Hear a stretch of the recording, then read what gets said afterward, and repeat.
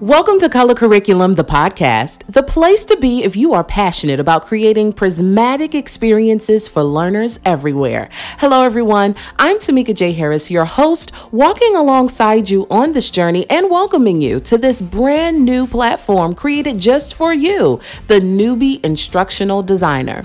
You know, like you, I am very brand spanking new to this profession as well. And one of the things that I was looking around for was content that spoke directly to me and where I am in my career path. I'm just starting out. So I got tired of feeling lost and just kind of left behind in professional conversations that, quite frankly, I felt like I had to be a part of 20 or 30 years ago. And I also got tired of feeling dizzy after listening to a lot of podcasts and content and reading articles on things that just kind of made me feel like I was left behind. Well, that is no more. And those days are long gone because this show is going to serve us in ways that we need as newcomers to the industry. I believe you and I are going to love this show because we'll get to explore the unconventional ways that instructional design is embedded in our everyday lives. We'll celebrate various achievements and contributions made to the field by businesses, organizations, and individuals.